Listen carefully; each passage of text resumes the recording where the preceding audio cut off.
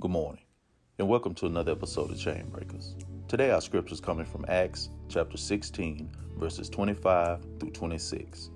But at midnight, Paul and Silas were praying and singing hymns to God, and the prisoners were listening to them. Suddenly, there was a great earthquake, so that the foundations of the prison were shaken, and immediately all the doors were opened and everyone's chains were loosed. When Paul and Silas prayed and began to sing hymns to God, all the prisoners heard them, and the very foundation of the prison was shaken, so that the doors were open and everyone's chains were loosed. Whose freedom are you holding back because you won't open your mouth? Did you know your prayer and praise to God might be the only access for someone around you to be free? Remember, God will allow you to be in a certain place because you're the vessel He's chosen to manifest Himself through. God bless you and have a great day.